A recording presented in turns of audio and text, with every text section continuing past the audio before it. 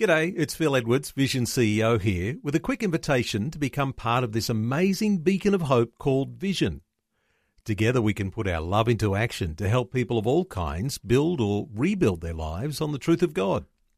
Please consider the part you can play during our upcoming Visionathon appeal, remembering that it's your support that makes Vision possible, including this podcast. Audio on demand from Vision Christian Media. God is looking for men and women that will shine their lights in our very dark world. Our culture has never needed that light more than today. Coming up on A New Beginning, Pastor Greg Laurie points out how to make ourselves useful for kingdom purposes. God can do more with a handful of people that are fully committed than he can with thousands who aren't. Will you be a real committed follower of Jesus Christ? God can do a lot with a little. This is the day when the lost are found. This is the day for a new beginning. Amazing grace, how sweet the sound. Again you hear all the angels are singing. This is the day when life begins. Sometimes we might think that our effort by itself doesn't count to much. Maybe we're the only believer in our family, or the only Christian at work, or the only one in our group of friends at school. The odds are against us. Well, today on A New Beginning, Pastor Greg Laurie takes us to one of the most encouraging stories in the Old Testament. We'll catch up with a military leader about to fight a battle when God told him to send most of his army home so that God alone would get credit for the victory. This is the day when life begins. So my wife and I were with another couple the other night, and they were asking us, is one of you the neater one or one the messier one in your relationship? Oh, yes, we said, definitely. So he asked, well, who's the messy one? I said, oh, it's Kathy. She is so messy. I said, we go to a hotel room. She trashes them like a rock star. It's so embarrassing. She's the messiest person I've ever met. And they're both, him and his wife are like, wow, I can't believe it. I said, I'm joking. The very opposite is the case. She's very neat, very organized, always tidying up. Right after she makes a meal, she's cleaning it up. She washes my clothes while I'm still wearing them. And I have to say, it's very traumatizing the time I've spent in a dryer. I don't like it at all. But so it's not that at all. But I bring this up because sometimes in life, we don't quite finish a job. I'll start a project at home and I won't finish it. Kathy always finishes what she begins. And I think in life, the same can happen. We say, I'm going to commit this area to the Lord and I'm going to be disciplined in this other area. But then a little time passes. I make a compromise here. I neglect something else there. And then I live to regret it later in life. We don't think about the long-lasting repercussions of our actions on our lives, on our children's lives, on our grandchildren's lives, and even our great-grandchildren's lives. But there is cause and effect. There is action and reaction. So we have to think about that. So what we're about to read picks up where Joshua leaves off. About 200 years later, we find out what happened to Israel when they didn't do what God told them to do in the book of Joshua. So as we come to this story, we see things are spiritually and morally upside down. In fact, there's a verse, Judges 17:6, that sums it up. It says, in those days, Israel had no king, so the people did whatever seemed right in their own eyes. Let me do a 60s paraphrase. Everyone was doing their own thing. And is that not a description of what is happening in America today? We're all doing our own thing. We're disregarding God. We're taking the Bible. We're deconstructing it. We're saying we don't believe this anymore. We're going to redefine what a man is. We're going to redefine what a woman is. We're going to redefine what the family is. We're going to do whatever seems right in our own eyes. And now as we sow the wind, we're reaping the whirlwind. And the Midianites, in this case, are in control. So as our story begins, we find Gideon preparing the little wheat that he had, hiding behind the walls of a small wine press. Hardly a picture of heroism or courage, But this is the man that God chose. So Judges 6, verse 12, we read this. The angel of the Lord appeared and said to him, mighty hero, the Lord is with you. Gideon said, oh my Lord, if the Lord is with us, and why has all of this happened to us? And where are all of his miracles, which our fathers told us about, saying, did not the Lord bring us from Egypt? But now, Gideon says, the Lord has forsaken us and delivered us into the hands of the Midianites. Then the Lord turned to him and said, go in this might of yours, and you will save Israel from the hand of the Midianites. God says, get a bunch of men together. Start forming your army. Incredibly, impressively, Gideon manages to form an army of 32,000 men. This is what happened next. Judges 7, verse 2. The Lord said to Gideon, you have too many warriors with you. If I let you all fight the Midianites, the Israelites will boast to me that they saved themselves by their own strength. Therefore, tell the people, whoever is timid or afraid, they can leave this mountain and go home. So 22,000 of them went home, leaving only 10,000 willing to fight. Wow. Hey, if you don't want to fight, go home. 22,000 guys, see ya, man. Wow. Now he's down to 10,000 men. What a disappointment. God was putting Gideon in a place where if the Lord didn't come through for him, he was dead in the water. And sometimes the Lord does this. He'll pull away our security blanket. We don't have all the backup plans in place. And we're facing an emergency. We're facing a crisis. We're facing a problem. It might be a financial crisis. It might be a health crisis. It might be a family crisis. And it's getting worse and worse. And you need to just call out and say, Lord, if you don't come through for me, I don't have any hope. But that's not a bad place to be, because that means you're in complete dependence upon God. So sometimes the Lord will allow this to happen so we will realize the only way out is him.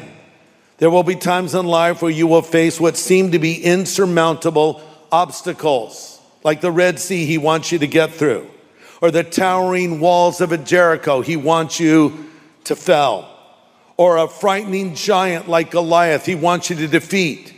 But there's God doing his part, and then there's us doing our part. There's always his part and our part. The Red Sea parted, but Israel had to march through.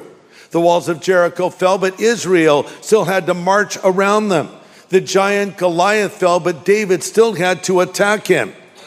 So Gideon says to the men that don't want to fight, okay, go home to mommy. Now he's down to a much smaller fighting force. Why did he dismiss those men? Because fear is contagious.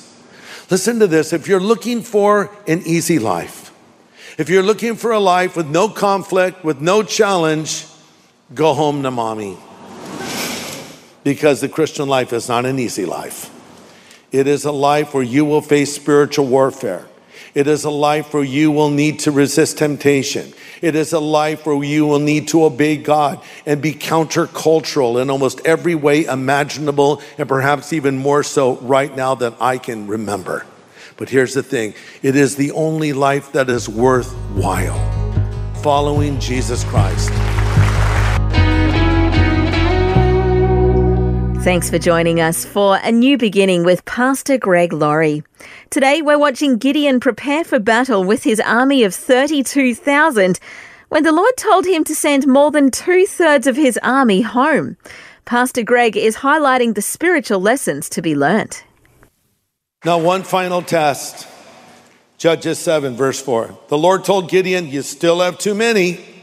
Bring them down to the spring and I will sort out who will go with you and who will not.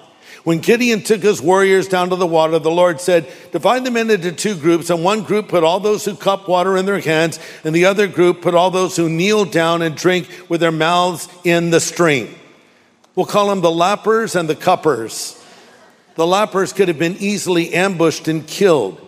They just have their face buried in the water, drinking, not alert to what's going on around them. But the cuppers, those who kneel, bringing the water to their lips, were alert, cautious, watching. The Lord said, that's it.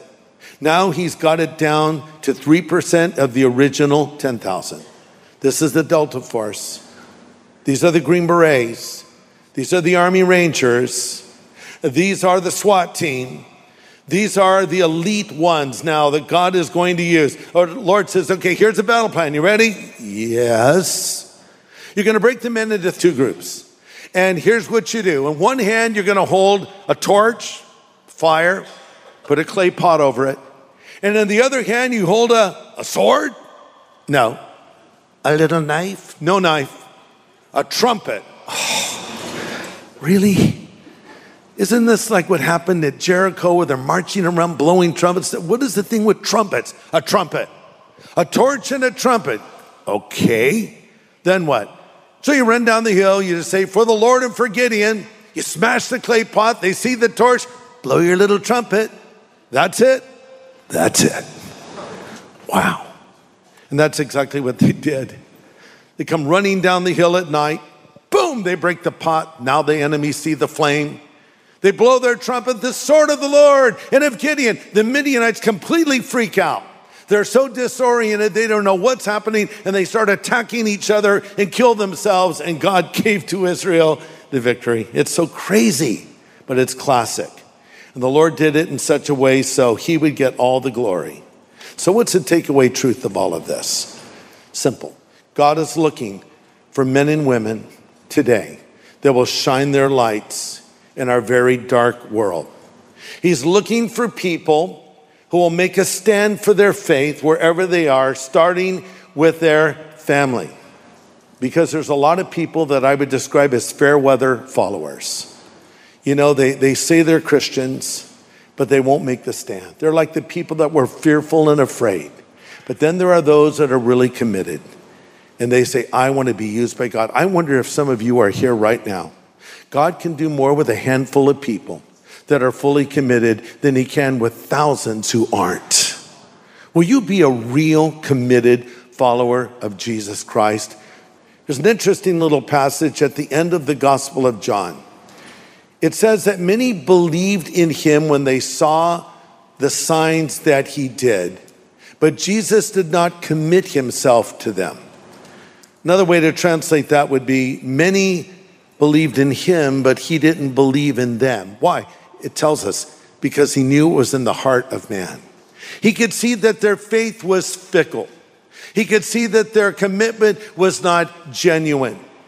So he did not commit himself to them. But then John 3 starts. Now there was a man of the Pharisees named Nicodemus who came to Jesus at night. And we see the Lord unfolding the truths of the kingdom of God to this man named Nicodemus, who came by night. Nick at night. If you laughed, you're old, because that's a really dated reference, but it's all good. And I've been using it a long time. But why did Jesus open his heart to Nicodemus when he effectively closed it to these other people? Because Nicodemus really wanted to know God. And those other people did not. Yeah, Gideon came and did what he did at night, and so did Nicodemus. But the Lord opened the truth up to him, and he said, you must be born again. We've all heard the news about the tragic death of Matthew Perry, one of the stars of Friends. And I watched a little interview that Matthew did a while ago, in which he said when he was a very young man, he prayed a prayer to God. And his prayer was, God, make me famous. No matter what, more than anything else, my prayer is make me famous. He said a couple of weeks later, he was offered the role that he played on Friends. Careful what you wish for, you might get it.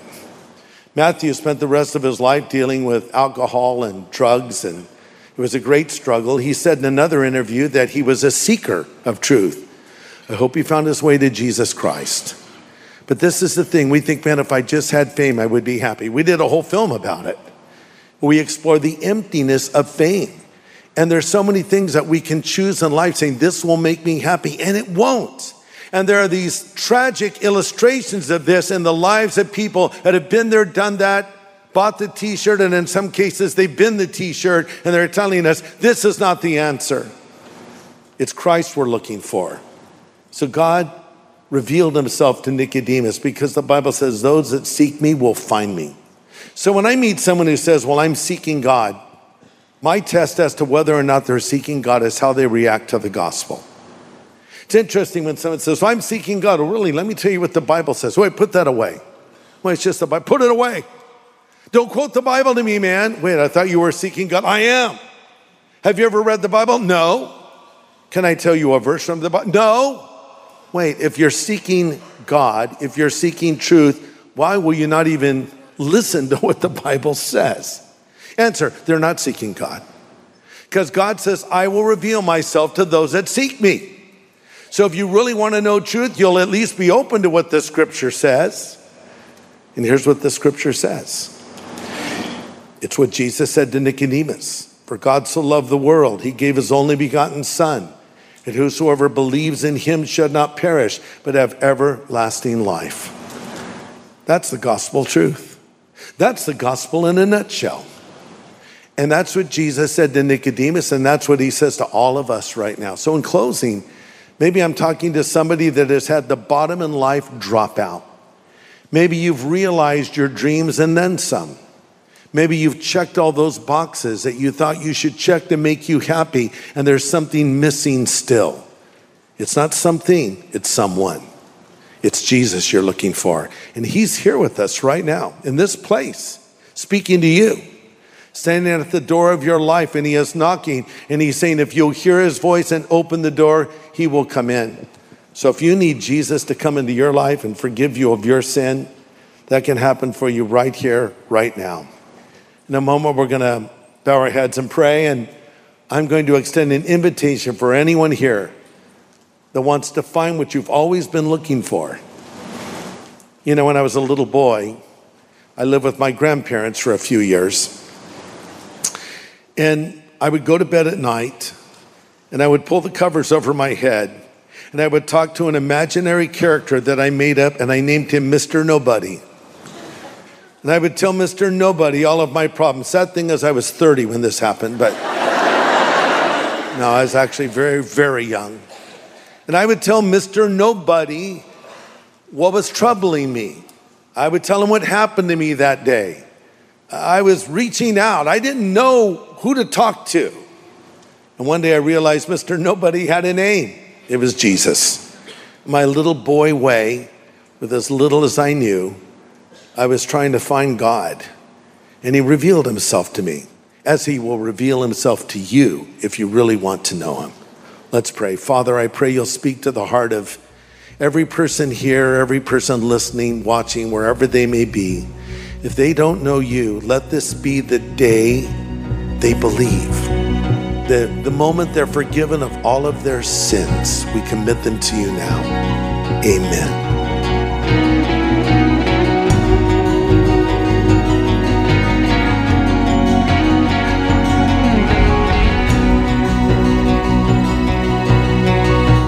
Pastor Greg Laurie with an important prayer for those who are feeling the need to make a change in their relationship with the Lord.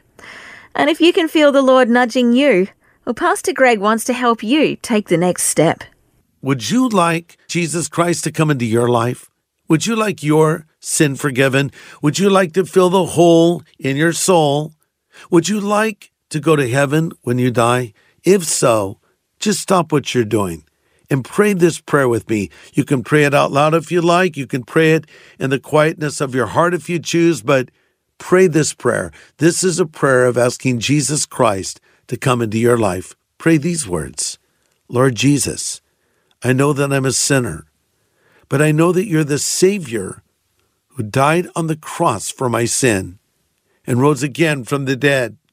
I turn from that sin now, and I choose to follow you from this moment forward. Thank you for hearing this prayer and answering this prayer. In Jesus' name I pray. Amen. Hey, did you just pray that prayer? If so, I want to congratulate you and be the first to say, welcome to the family of God. Yeah, that's right. And we'd love to send you some resource materials to help you get started in this new walk with the Lord. Just ask for a New Believers Growth Pack when you call 1-800-PRAY-FOR-ME. That's 1-800-772-936. And the team would love to pray with you too. Call 1-800-772-936 today. Well, next time, join us for a special edition of A New Beginning as Pastor Greg visits Washington, D.C. and he shares some words with those gathered at the recent March for Life. This is the day when life begins. Today's message from Pastor Greg Laurie was called What to Do When the Odds Are Against You. If you'd like to listen again, just download the free Vision Christian Media app where it's available as a podcast, along with more inspiring Christian content. Just search your app store for Vision Christian Media. Station sponsor. Thanks for taking time to listen to this audio on demand from Vision Christian Media. To find out more about us, go to vision.org.au.